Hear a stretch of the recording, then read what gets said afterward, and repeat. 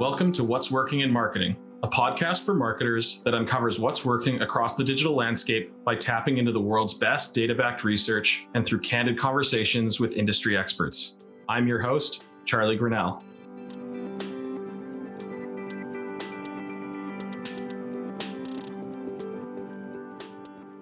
All right, on this episode, I'm joined by Matt McGowan, General Manager of Canada at Snap. Matt, thank you very much for joining me today. Really good to be here. Thanks for having me, Charlie. I usually start by opening up these episodes by going back to the beginning. I think it's really important to just get an understanding of your kind of career to date. And so you've had a really, when I looked you up and started to dig into your background, you've worked in a lot of different places. And I'd love it if you could kind of start there, because I think that'll kind of set the stage for the conversation that we're going to have. So why don't we start there? I've been fortunate enough to have a rather robust career that's taken me to 3 continents. And that's taking me kind of from an entry level role through to regional leadership where I sit today. It's I've been really fortunate, but I guess as a born bred New Yorker who's turned Torontonian, I've found myself working with founders, C-suite execs, venture capitalists, private equity, lawyers, accountants, so on and so forth. With those, large Fortune 500s and smaller businesses, around the world. And I must say, today, I'm fortunate enough to sit on top of Snap Canada. We're the company that owns Snapchat and Bitmoji and Zenly and a few Spectacles and a few other properties. And I've never been more excited about my career. And I know we're here to talk about Snap, so I can kind of leave it there, I think.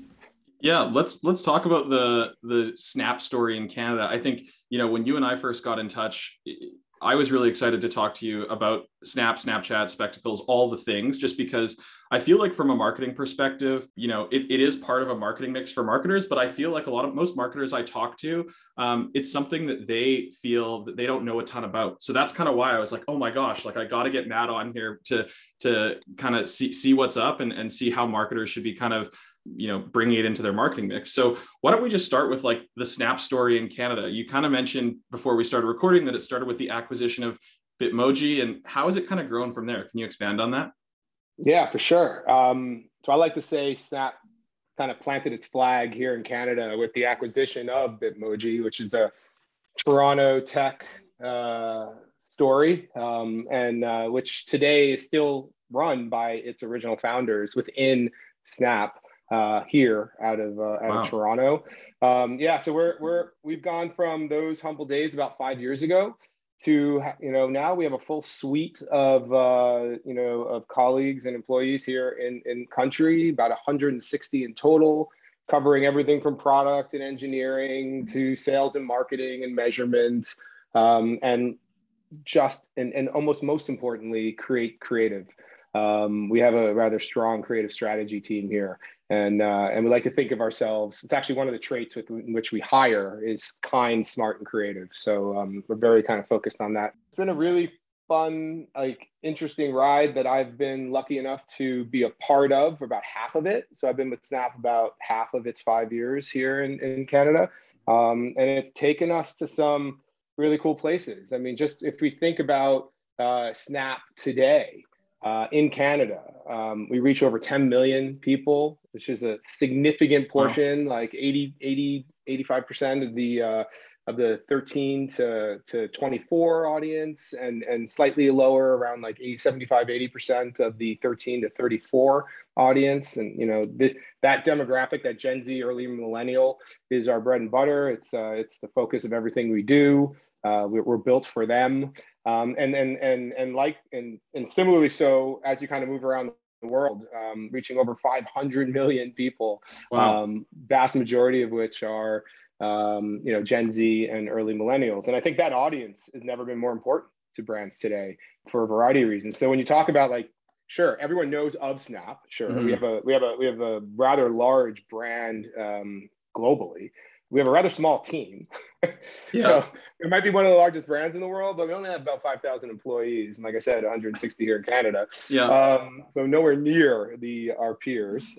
That said, what I do find is because we reach this younger audience, the leadership leadership comes in all ages and sizes, but the reality is most of leadership across Canada is over 34. Yeah. And they're not on the platform. Yep. So that is a struggle that we deal with every day, is trying to remind those who are making the decisions that those they're trying to reach kind of love and spend a lot of their time on our platform versus our peers. So it's it's a struggle we're going at methodically, and we're making a lot of progress, but we have a long way to go. Yeah, totally fair. And I think I want to like dive a little bit deeper into, you know, the audience that spends time on Snap, like kind of who are they, and you know, what should marketers really be excited about when they're thinking about like, okay, Snapchat as a platform, as an avenue for marketing? Like, what's kind of the things that come to mind, and maybe talk a little bit about, you know, how different marketers have kind of used it. Have you seen different funnel stages, that sort of thing? Right. So I would say there's a couple different ways to answer that question. Like I said, our audience is primarily, and it's the vast majority of, almost all of, and much larger than our peers in that 13 to 34 age. All right, that age range, and everything, like I said, everything we do is focused on them. So what we do is we see a lot of success, and if we think about the marketing funnel, I know it's maybe not the best way to think about things these days, but you know, we can kind of envision that funnel. We find that, you know, dollars spent on Snap are rather equal, whether they're upper funnel brand kind of awareness dollars or lower funnel performance, last click attribution type dollars. And that was something that surprised me when I got to Snap. I didn't realize things like augmented reality and even mobile video, for that matter, could lead to such efficiencies and performance for advertisers. So that was something that definitely was eye-opening to me when I started. And when you think about the clients who spend on Snap, it's a wide range. You got your Fortune 500, 95% of them are active on Snap, and more are kind of turning always on Snap. Yeah. And then you got your long tail. And by long tail, I mean as mid-market brands through to the smaller SMBs. There's been a lot of focus, you know, on that. We know that they have different requirements than the larger enterprises, but we are every day making improvements to offer them a solution that works for them, and we're seeing a lot of success in those type of clients growing. Coming along with us and joining the platform. And again, they're joining it for a variety of reasons. Some want to be innovative, and try something new. Some want to diversify their spend away from kind of the 800-pound kind of gorillas in the space. Some want to reach Gen Z and millennials where they're the happiest and where they kind of spend most of their time. It's a wide range of reasons. But the reality is we have really strong retention rates with our advertisers and our Snapchatters.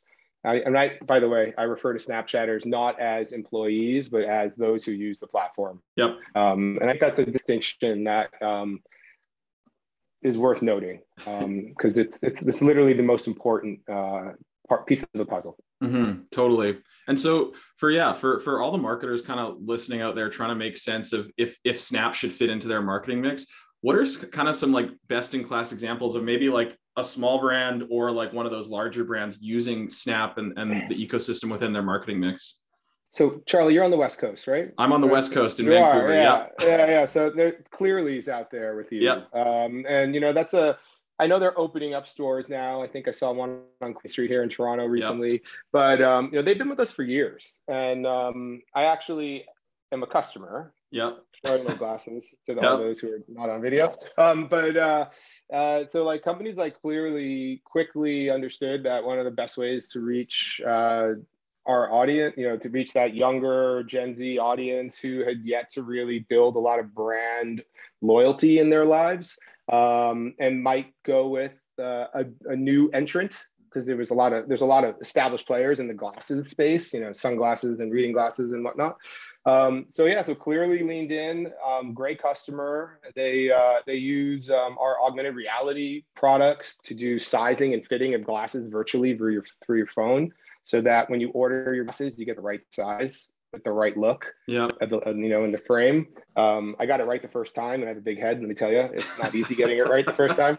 But then, I could tell you stories about Tim Hortons, Bell's, Rogers of the world, the banks, RBC, Starbucks, apparel like Lululemon, another West Coast phenomenon.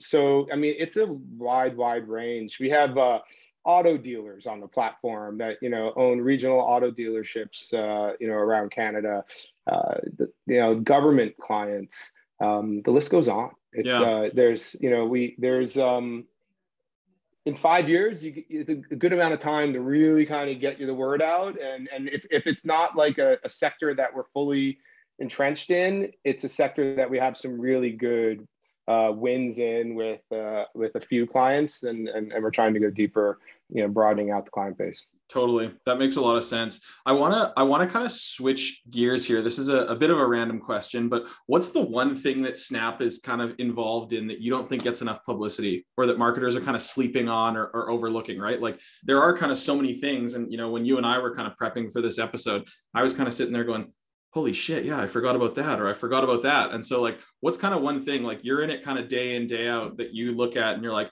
this is really cool, and this doesn't get enough airtime? Wow. I love that question. Again, it's hard to pick one, but let me start with, I think safety and privacy is a big thing. When Snap first launched just over a decade ago, everyone thought the fact that there was ephemerality in the messaging platform, it must be something to do with, there being nefarious intent or something like that. In reality, it had nothing to do with that, right? We lead with privacy in everything we do, including things like when people sign up to the platform, they're not opted into a lot of stuff. They have to actually go about that themselves. It's like almost opt out by default.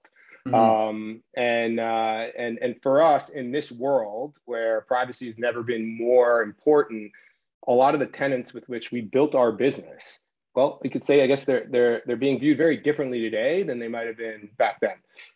So safety and privacy is big. It's a big thing for us, also because of the demographic of our audience. And that's probably one thing that picks up that doesn't get enough press in my mind. But I could add more. I'm just thinking out loud here. Kind of like built off the safety and privacy is ethical design. Right. So there's no comment. There's no open news feed. We think of commenting as a vector for bullying with our audience. Our users aren't trying to build followings and get likes. Right.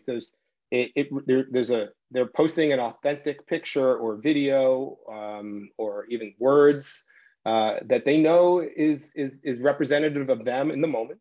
They're expressing it to a small group of friends who they're connected with, and then it's gone. It's like a virtual water cooler. It's like passing someone on the street and having that moment, and that you feel really good about, because hey, you get home and you're like, hey, who I bumped into today? It was so good to see him, her, whatever. So that's happening on Snap.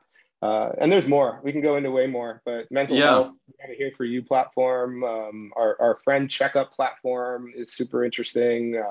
Goes on and on. Well, one of the things I wanted to talk about that you and I chatted about before the episode was how kind of big Snapchat is getting into shows, almost like a TV channel. And so, not really just kind of IP that partners with creators, but you kind of have these channels around like broadcasting mainstream programming like the Olympics or Entertainment Tonight. Can you just kind of like expand on that and just talk about like what that means for the platform as a whole, but also for marketers?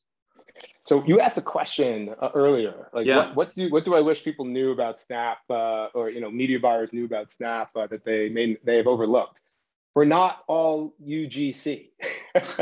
we have broadcast content on our platform, and by that I mean, like you said, Entertainment Tonight Canada, Big Brother Canada, in Paradise, I think, I can't remember. Cooking shows, the CBC. So we have something called our Discover platform. When you open Snapchat, you'll see 5 tabs across the bottom. When you open Snapchat, you're looking at your camera. We're a camera company first and foremost, right? No feeds, no none of that stuff. Just the world in front of you. And if you swipe to the left, you end up on our Discover platform. And in that platform, you have access to all sorts of news, entertainment content, sports, so on and so forth. It's all short form.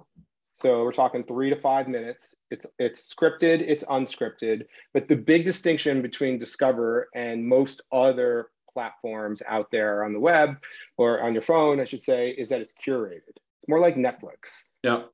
I can't put anything up there without it being vetted.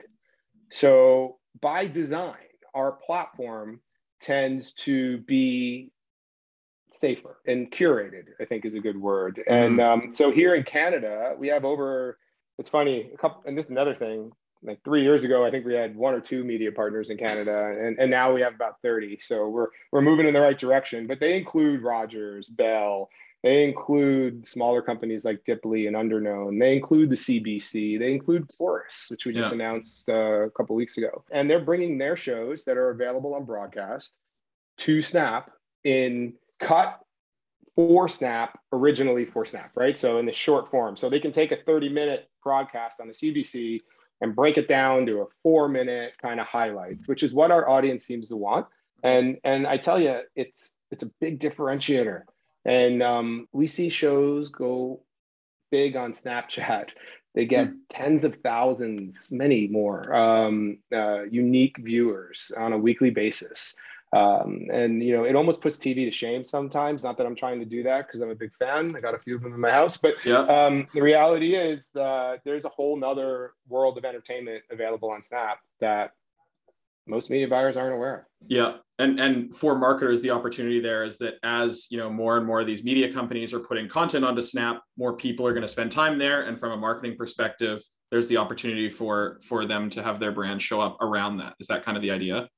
Yeah, so it's free to Snapchatters across the country. It is, and it's commercial. You know, it's monetized via commercials, and we have deals with these media partners. Yeah, Rogers, Bell, Underknown, Dipley, CBC, whoever it is, Urbania Media in Quebec. We have deals with them that we do a rev share. So for every dollar spent, you know, we're kicking half of it back to them, and we're supporting local media here in Canada. I should say, we are a local media company in Canada ourselves, wholly owned by a company out of the United States in California, but we are registered here across all provinces and our local media business ourselves, who are working to support local media in Canada, our peers, with revenue opportunities, and it's working. Yeah, that makes a lot of sense. And so can you dig a bit deeper, share a little bit as to what, you know, you've mentioned you guys are really leaning into this kind of media company side of thing. What kind of shows are you looking to create over the coming years? You've kind of talked about sports, you've talked about cooking, like, can you share a little bit of that? Yeah, so 100%. We do have, we are looking for specific types of shows for sure. We're looking for meaningful partnerships with Canadian media businesses of all sizes. You'll find dramedies and dramas, you'll find documentaries, you'll find cooking shows and reality shows, you'll find news and sports. But the reality is we're looking for shows that resonate with that younger Gen Z, early millennial audience. And I guess I could even say, and we're being very kind of scripted about it, including in the press recently. We've launched a 523 program, we call it. 523 was the original address in Venice, California, of the first Snap office. And that program is focused on giving a voice to smaller minority-owned businesses in Canada and around the world. So we're partnering with them to surface them just right next to Chorus, Bell, whoever. And we're having a lot of success with that. And it's amazing how many of those businesses are out there. And I've spent quite a bit of time with a few of them. It absolutely blows my mind, the content they're producing. So that's definitely a part of it. Yeah, totally. And so I want to switch gears here a little bit more, talking about the future of Snap and Snapchat and spectacles and everything. Where are things heading in 2022 and beyond? You know, if you're a marketer sitting here listening, going, hey, like, I know about Snapchat. I know there's a significant amount of people there in this demographic that I'd like to, you know, potentially target as a marketer. What are some of the things that users should be excited about? And what are some of the things that maybe marketers should kind of be excited about? Yeah, so growth, first and foremost. we're moving fast. Something like 20% global audience growth year on year, and here in Canada, like I said, up to just over 10 million in Canada. That's exciting, if you ask me, especially in this world right now. Augmented reality. And that may play into the shows, but it definitely plays into the advertising. Like while you could take your online kind of your mobile video assets and upload them to Snap and in our self-service ads manager, and run them. What we find is we have what makes us very unique, other than our audience and everything else we've talked about, is that like we're the world's leaders in augmented reality. And while AR, for the most part, used to be kind of a fun toy, like remember those dog ears and whatnot. It's becoming a tool. It's becoming a tool for consumers around the world. In this new world order, where we're a little bit hesitant to dip our finger in the tester at Sephora and try on the makeup because we don't know whose finger was in there before. We can do that while you're on the go on Snapchat using augmented reality. In this new world where you don't want to put the glasses on, or you don't want to jump into a store. You can do that online to try the pants on, or or your jacket, or other accessories. So we're continuing to double down on augmented reality. We're seeing a lot of success there. There's over 200 million Snapchatters that use augmented reality every day. Wow. About 75% of Canadians on the platform are using it as well. Wow. And they're not just using this to have fun and chat and communicate with their friends. They're using this to help them make their lives easier, solving math problems, finally figuring out what kind of dog you have, what's that tree in my backyard, best route to get to work. Snap is a beautiful map, a social map. We can talk about that. Super unique. So the reality is, I think what you're going to see is, I'm not really good with predictions. I've never really. The good thing about predictions is that you can be wrong. You get to stake your claim. I like that. I appreciate that. But I do think what we'll see is, and there's a lot of data to support this. Price Waterhouse came out with a stat. I have to remember the number, but it was 75 or something percent of consumers on the planet will have used AR by 2025, right? So we don't reach 75% of consumers on the planet. Maybe one day we will, but the reality is we do reach 75% of that 13 to 34 audience, and they are using AR. And my guess is we're going to see increased adoption because it works. And as we continue to invest in the camera, remember we're a camera company, it's just mind blowing what the camera can do for a consumer, to help them pick out the right size, right style, the car they want without ever, sit in the car they want without ever having to go sit in it. You name it. So I think we're going to see more focus on the camera. It's the fastest way to communicate. Pictures and video speak hundreds or thousands of words. And, I'm very thankful I work for a camera company. Yeah. I remember when we were chatting before the episode, you kind of mentioned how the camera is replacing the keyboard, and hearing you kind of talk through the AR. And I think like for the past, Snap was early to the game in AR, right? Like, but now to your point, we are starting to see that kind of like mass adoption of it. Can you talk a little bit about how, how is the business thinking about what's unique is that you do have a hardware product associated with the software product, right? With Spectacles. Can you talk a little bit about that and how you think that's going to shape things moving forward, or the power of kind of having both of those things and what that allows you to do versus kind of some other companies in the space? When I think back, when I was in college, I didn't have a mobile phone. I did know a couple people who had those like car phones. Remember those things? Oh yeah, you were a baller if you had one of those. Oh yeah, and I was not. But I always wanted a car phone. I had no idea what I really wanted was a mobile phone. Right? Like I had no idea. And I think we've been using these devices, they've had regular adoption probably since 1998 or thereabouts in the Western world. And about 10 years ago, I think it was 11 years ago, someone threw a camera on the back of the phone. Yeah. Right? Snap, Evan and Bobby founded Snap like 6 months later. Yeah. The second they saw that camera, it was like, wow, boom, like texting's going out the window. We can communicate way faster than like they're hitting words, typing words, and swiping words, or whatever it is. So I think when I think about hardware, I think that like the phone's good. Like it's gotten smaller, it's gotten powerful, it fits in your pocket, but it's not perfect. And if we think about anything in the in like the history of time, the innovation is kind of what drives the economy forward. So it's hard to think that the phone is the last form factor we're going to use as to communicate between ourselves. It's just like anyone who thinks that is not thinking that like once the phone, the phone has already evolved so much from that thing on the wall with the tiny little wiggly wire and all that jazz.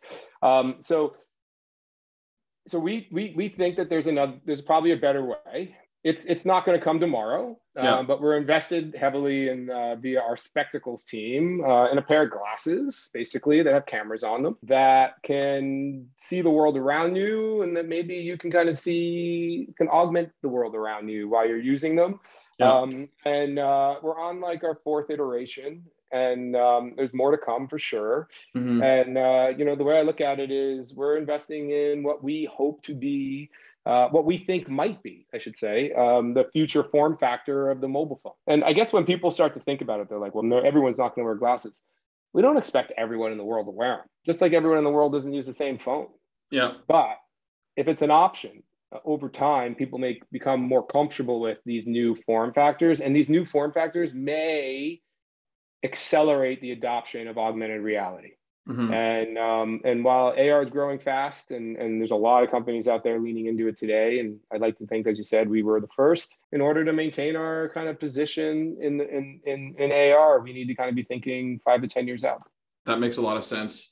Okay, I want you to take your Snapchat hat off for a sec. Your Snapchat hat off. You've been around the block and have a diverse background in consulting and ad tech, and now working at a platform itself.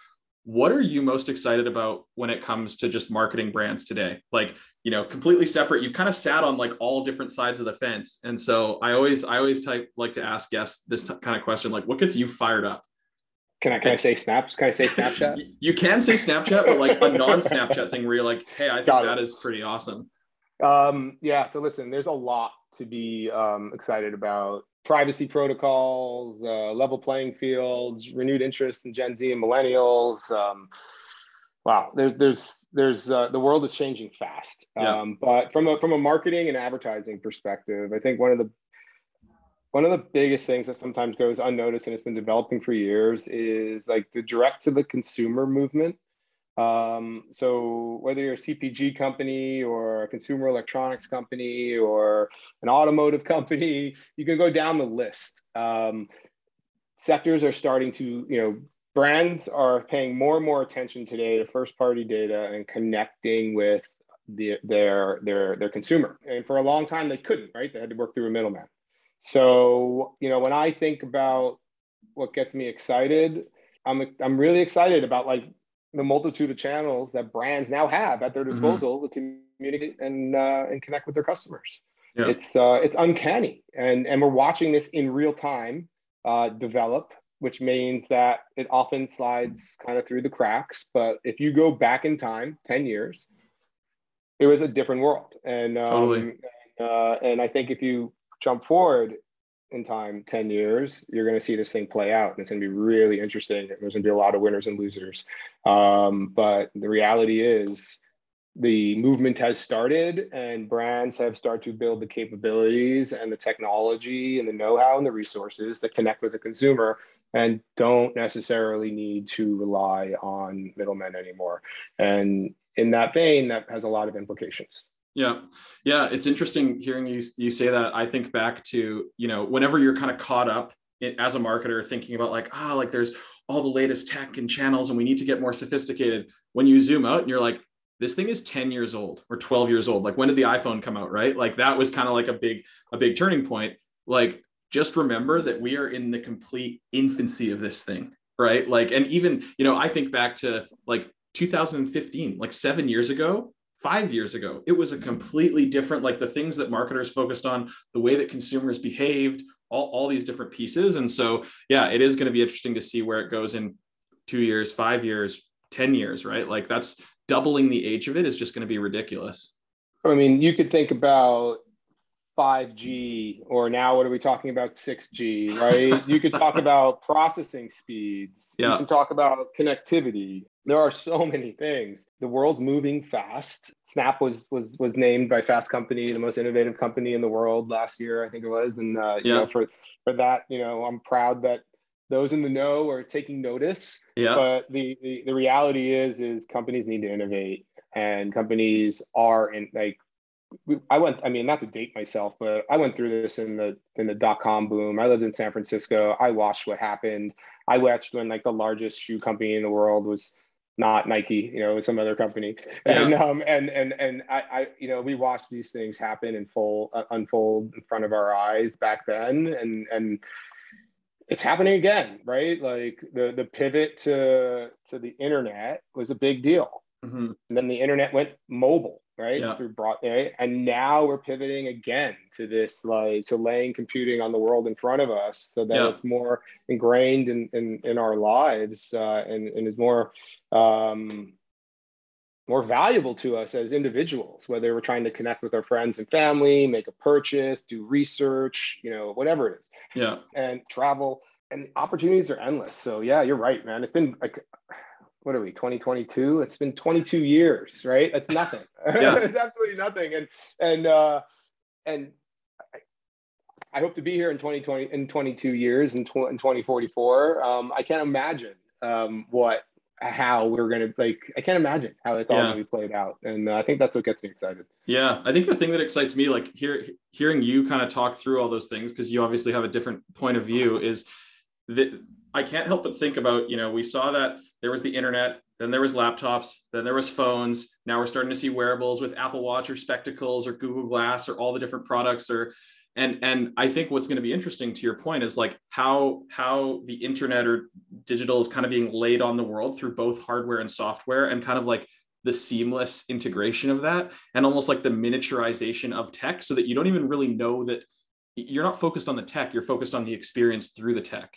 And so that's an interesting thing, right? That's why like I get so excited about Snap, because you do have both the hardware and the software components, and not a lot of the companies have that. Some of the big ones do, but a lot of them don't. And so I think that's like a big differentiator, is being able to kind of own the rails, so to speak, in terms of access point.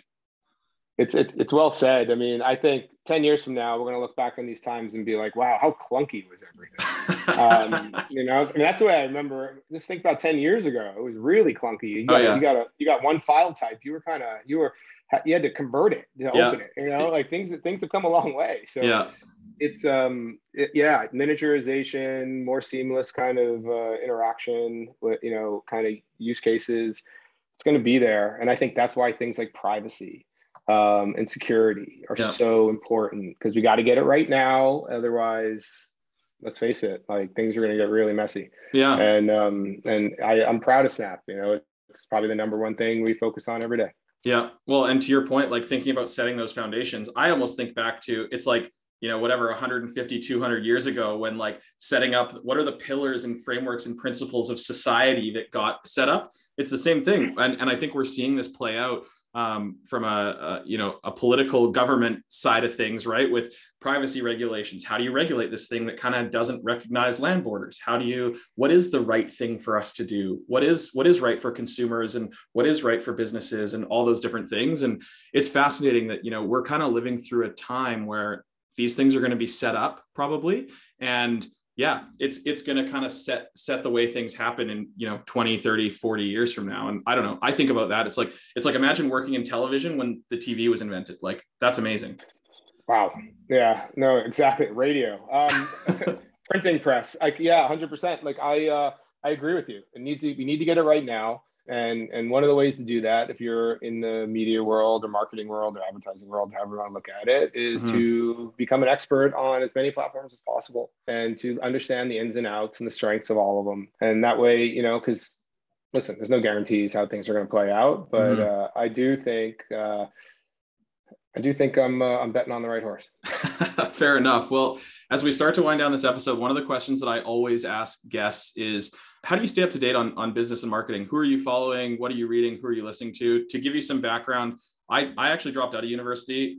So I went to university for about a month. And then the way that I got into marketing was through reading and kind of like lurking and tearing things down across the internet. So I always want to ask people, what are you listening to? What are you reading? What are you following? It's funny you say that because I had been in the tech space since I was on Wall Street until 1999, 98, I think, and then I got transferred to California, San Francisco, and I ended up falling in love with tech and the internet and made a massive career change and all that. And Yeah. I found myself kind of mid-career about 10 years ago working for Incisive Media. I helped build the business, and we owned a platform, ClickZ, or ClickZ, as it's often understood. We owned Search Engine Watch and Search Engine Strategies. Yeah. And like I ended up being like the publisher of a lot of these brands. And like I got to travel from city to city, including here to Toronto, meeting with these proprietors, entrepreneurs, building these digital agencies and software companies and whatnot. Yep. And I was just so impressed. And that to me for a long time was the way I kept up, was like going to conferences and reading kind of the trades, right? But that's changed. I think over time your behaviors change and the information that's available to you refreshes. So podcasts like this one, What's Working, love it. The Feed, another good one with Amber Mack. Marketing News is a good one. Mission Critical at the Bay Street Bull is a good one. I even listen to Built to Sell every once in a while. I'm a ferocious reader. Yeah. So like Morning Brews newsletter, Ad Age, Adweek, Media in Canada, kind of all those are in my inbox in the morning. And I kind of start my day every day with like, sometimes it's 5 minutes, sometimes it's an hour. It really depends on the news day and my schedule, but just kind of quickly reading through a lot of them. Yeah. But it's not all work, I like to keep up on things more theoretical, kind of totally like those transferable skills that I think we all need to remember, because like it's not just about being an expert in an individual industry. It's about having those skills that will take you farther in life. And so I've read a few books lately, which I've actually bought some of them for my team. Yeah. Breath, The New Science of a Lost Art is amazing. Highly recommend it. There's a book, Factfulness, I found really interesting. 10 reasons why we're wrong about the world and why things are better than you think. It was really interesting. Factfulness. Yeah. I'm going to take that. I'm going to add that to my list and write it down. And then add this one too, The Power of Bad by John Tierney. The Power of Bad. I ripped through that. We've had a lot of time on our hands, I think, these last 2 years living in Canada, which has allowed me to focus on my kids. It's also allowed me to kind of follow my passion of mentorship. I work with Big Brothers Big Sisters Canada. I'm in the mentor program at Adweek and Elevate here in Toronto. All of that, I found that time by not having to commute and not having dinners and events to go to and all that stuff. So I've also found time to read. So The Power of Bad is a good one. It speaks to how bad things can, like, it's just amazing how one indiscretion can change your life forever, even if you've been the most model citizen in the world. And I highly recommend it. It was eye-opening. I had not thought about bad. I'm using air quotes now for those listening. I had not thought about bad in this way. Huh. So interesting. Anyway. Well, I'm going to add that to the list. Okay. Last question for you. What's the best place for people to find you online or get a hold of you? I'm on all channels. You can search Matt McGowan.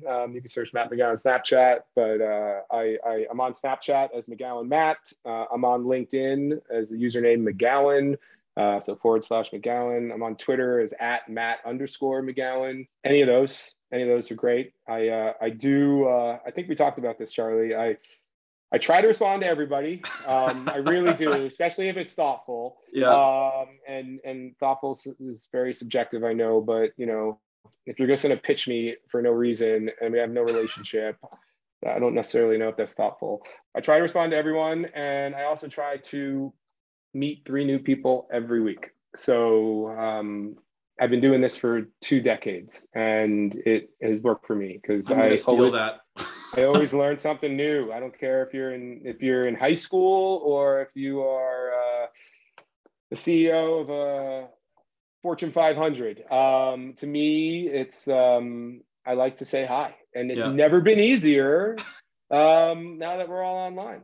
Yeah, well, I mean, that's how you and I got together for this episode. So with that, I want to thank you very much for your time. I really, really appreciate it. Super interesting conversation, and have a good rest of the day. Charlie, thank you so much. I can't wait to listen.